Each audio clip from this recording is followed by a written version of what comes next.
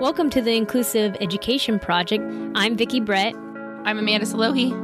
We're two civil rights lawyers on a mission to change the conversation about education, civil rights, and modern activism.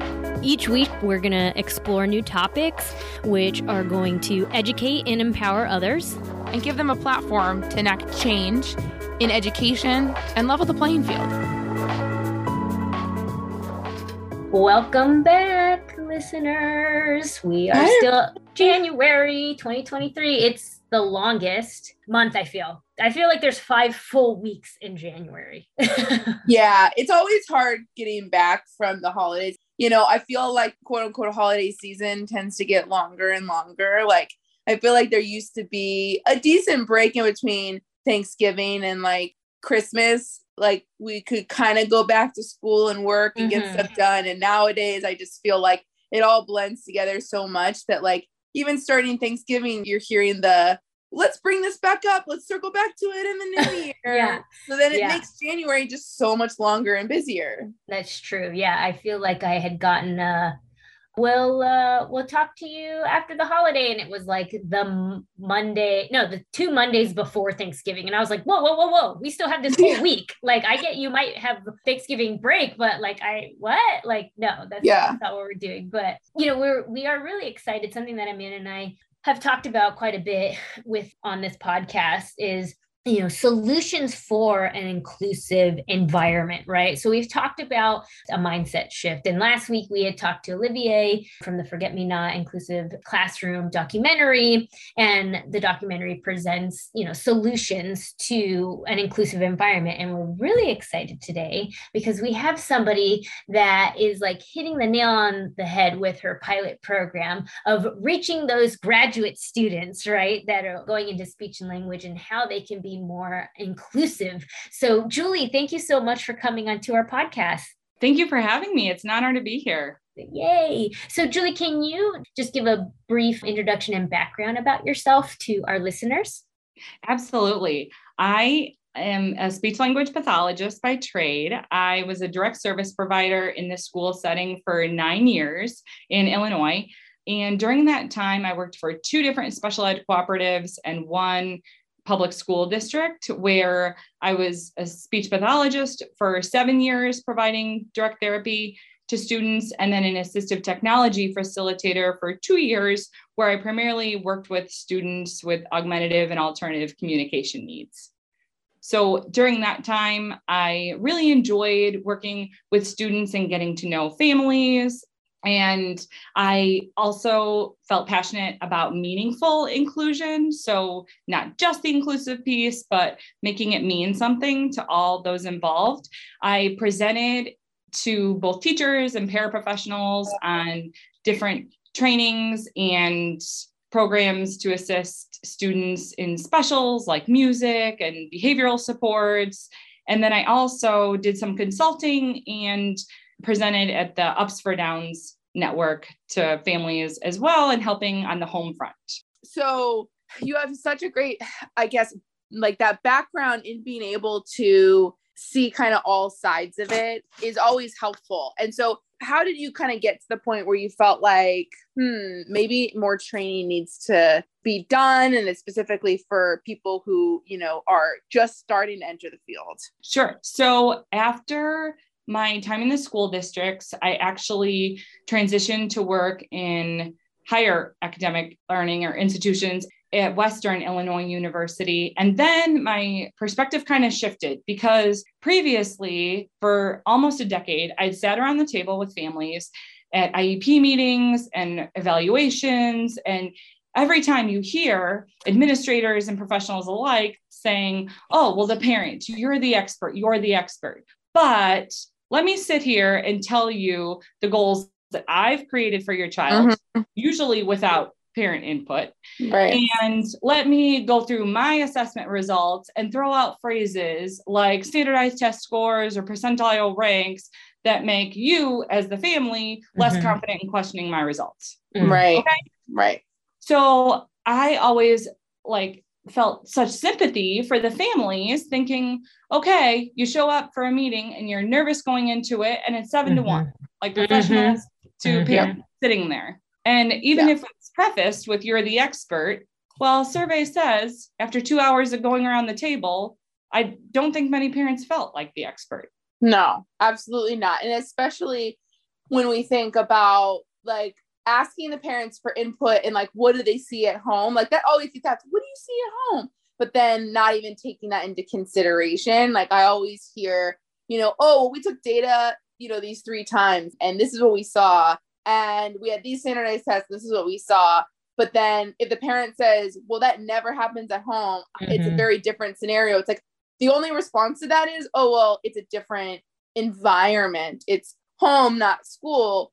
But it's like the parents spend more time with the kids than any one member of the IEP team. And so it should be taken as a higher, persuasion than just, well, that's just at home. So how do you see a good way to kind of bridge that gap, being able to shift the mindsets of teachers and professionals to take what parents say with a greater salt? So in just kind of jumping into the pilot program that we've started here at Western. So in our department, we have a speech and hearing clinic on campus, and kind of changing my role from the school speech language pathologist servicing kids in elementary, middle, and high school to now teaching the undergraduate level and then supervising undergraduate and graduate clinicians on and off campus in local school districts, and even kind of flipping to the other side of the table where I've attended IEP meetings as an advocate for parents. That kind of also helped my lens change to the parent perspective of like, okay, I want you to feel valued as a member of this team, and this is how you do it. So in the parent training piece, it looked more of like parents would say to me, I really want them to be in the room with their second grade gen ed peers for science. But every time I ask for it, the school either doesn't respond or says, but they're making gains here or something similar. And I would come back with, did you use the phrase least restrictive environment or something similar to help them understand, like, this may help you be taken more seriously in looking at the legal terminology of it. Now, how I thought I could have a bigger role in supporting parents and the graduate students going into the field was by starting this pilot program. We call it Little Learners. I love that name. Thank you. I'm hoping to get t-shirts next year. Yeah. Pretty great. But currently this semester was, again, our first semester doing it. We had 7, 3, and 4-year-olds. And at our clinic, we were able to have like 3 kind of small connected classrooms where the children would come Tuesdays and Thursdays from 9 until 11. So a 4-hour chunk. And we kind of put it out there that all are welcome. Like you can talk, you can't talk, you do walk, you don't walk, whatever, it doesn't matter. Come on in. So we were very fortunate to be able to reach out to our community and not only look at the small goals of, expanding our presence in the community and allowing these kiddos to have a first chance at a school experience, but again, letting our graduate students provide group services and look at how they could lead a whole classroom lesson, essentially, like in a simulated environment. So we started there, and the way that I found to reach the parents was we purchased the creative curriculum and modified it so that we only included the language, literacy, and social emotional standards to kind of stay in our lane.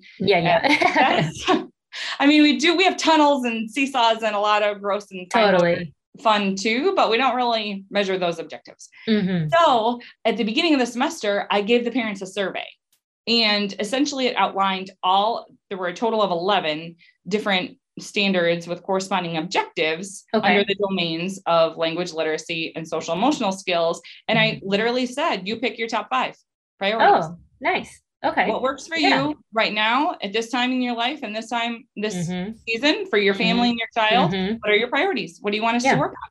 Yeah. And they sent them back, and I told my graduate students, these are your goals.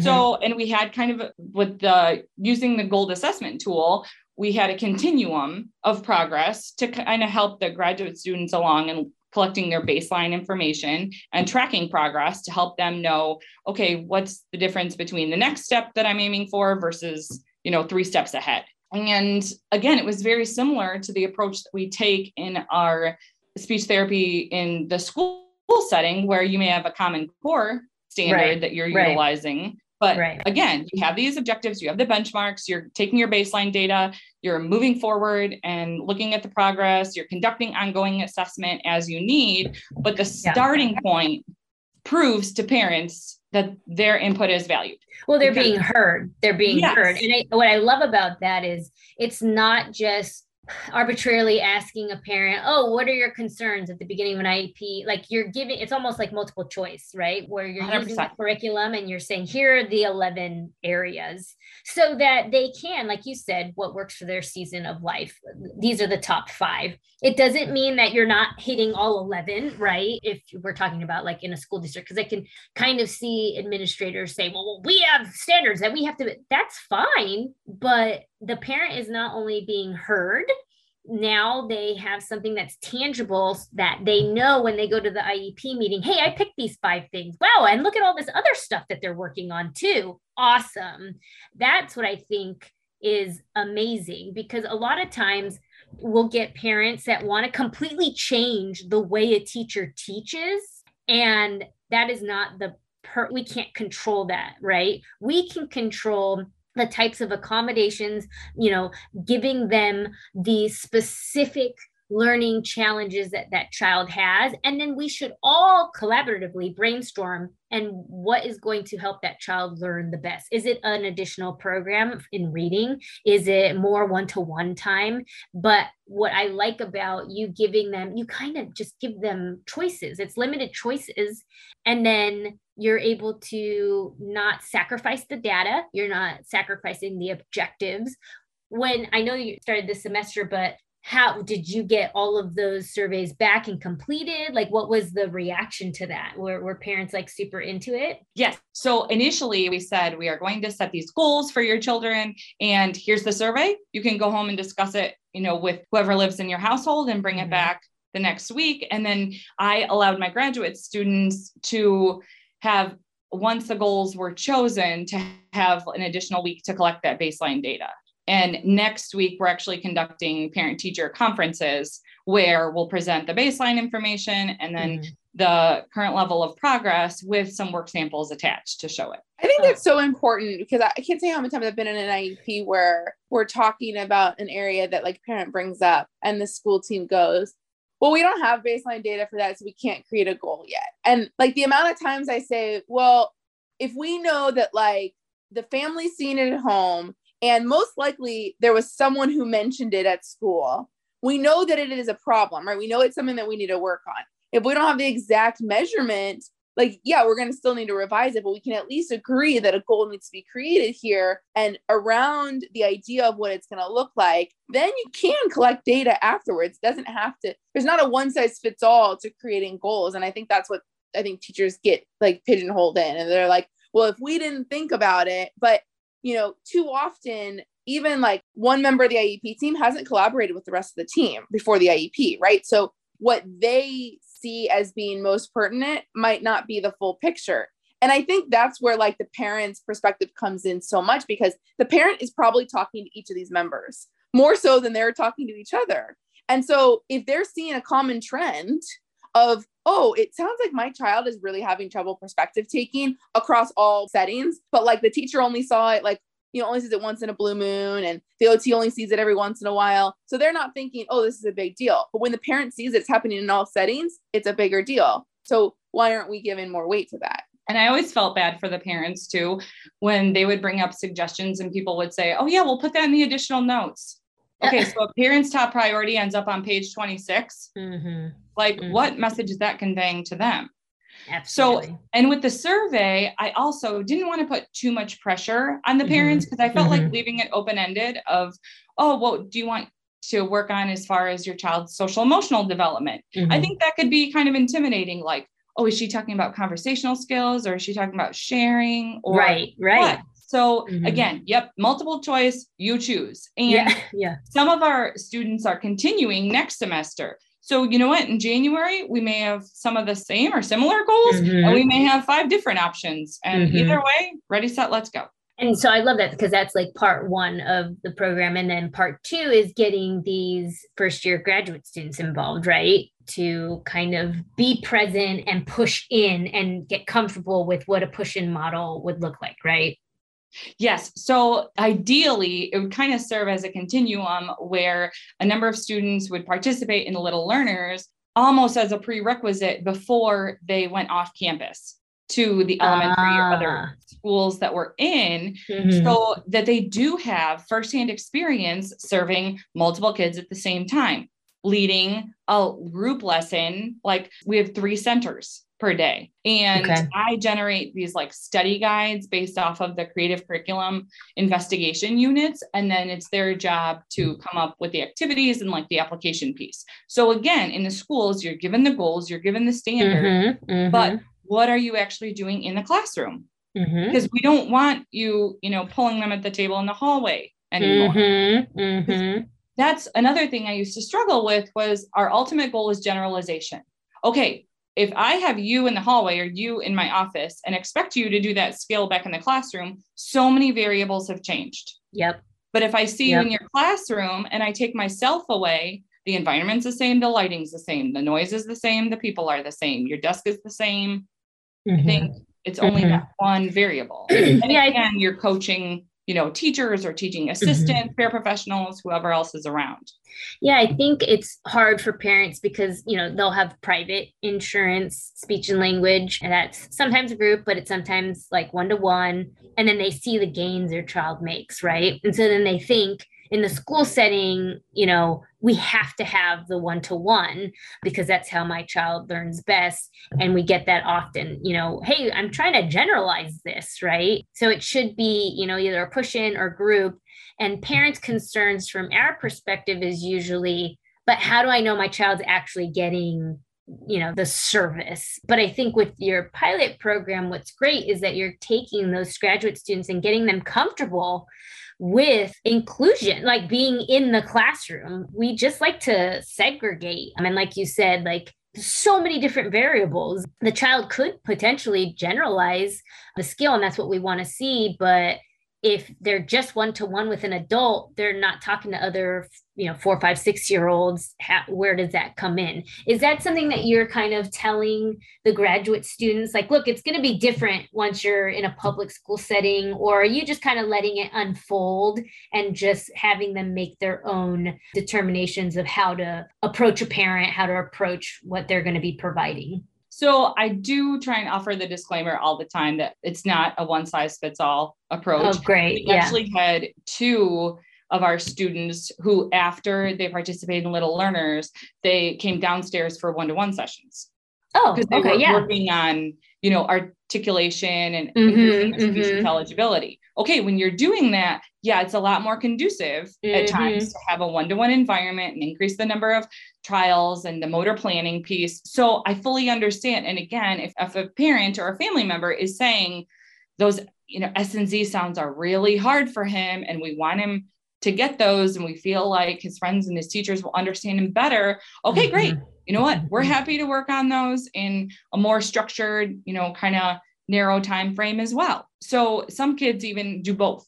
And I fully, agree that insurance plays a big role. There are talking about variables. I mean, there's a lot of factors that go into any family's decision for what they pursue for their child. And I provide, 1-to-1 services. We supervise those too. And I think depending on the setting or small groups as well, each type of intervention can offer a lot of benefits. It's just when I see our graduate students moving on to the educational systems, I feel like that lack of preparation is, not conducive to them jumping in to push in services from the start. And I want them to do that, to be advocates, not only for the child, but also for the families. And I think it's so important, especially, if we're getting people who are young and hungry, if they're prepared and they can push the envelope. Of course, it's hard to be the young one and have people telling me, oh, this is the way we've always done things, so we're going to keep doing things this way. But if we don't get the young ones that push the envelope like that, we're not going to have anyone. Right. And we have so many people in the school system right now that have been there for so long that have that mentality of this is the way we've always done things. it's harder to get them trained because, I'm not saying that we can't, we definitely can. Schools can be doing more about that. But, if we have more and more new people coming in saying we could do things differently, we can do things, uniquely, we can do it like this and like that. I think the administrators are going to see more of, oh, okay, we have people willing to make the change. Because I think that's the other part too. I've seen some administrators who want to make change, but they face resistance from the staff because, it's going to take more work. It's going to take more attention. So I think as much as we can get in at the ground floor to people who are just going through teaching credentials, going through their masters, that are about to enter the workforce in the school system, these are the people we need, like putting pressure on the school districts to change. That's one of my big hopes for the graduate students, is that during this time, they build their self-confidence enough. So when they have their first job or even their second job, but early on in their careers, they feel compelled to do the push-in services and offer the inclusion piece because it's not their first rodeo. They're, have already have some experience doing that at some level. And I think that real world experience is something that cannot be replicated no matter how many hypotheticals you read in a book, right? So I think, I think that's why we were like so excited when you were telling us about the pilot program and why we wanted to have you on, because there are resources out there. If you are a speech language pathologist and you feel like you're not being heard at an IEP meeting or you want more information, Julie, where can they go to get more information about your pilot program? Maybe how they can replicate it, maybe, what can they do, moving forward? How can they reach you? Sure. So my contact info is jl-pline@wiu.edu. And that's my work email, but I'm happy to answer any and all questions. At this time, I have descriptions and, Google Docs and all kinds of documents, but I'm hoping in the spring to get a portion of our website that includes our program and some additional information out there. I mean, I have no doubt that you'll get it together because this pilot program, I think, is going to light a fire that cannot be quenched. Thank you so much. Thank you, Julie. We really appreciate your time. Listeners, your time we appreciate as well. Please reach out to Julie if you have any questions, or reach out to us if you have any questions about your IEPs and speech and language. We will talk to you next week. Bye. Thank you.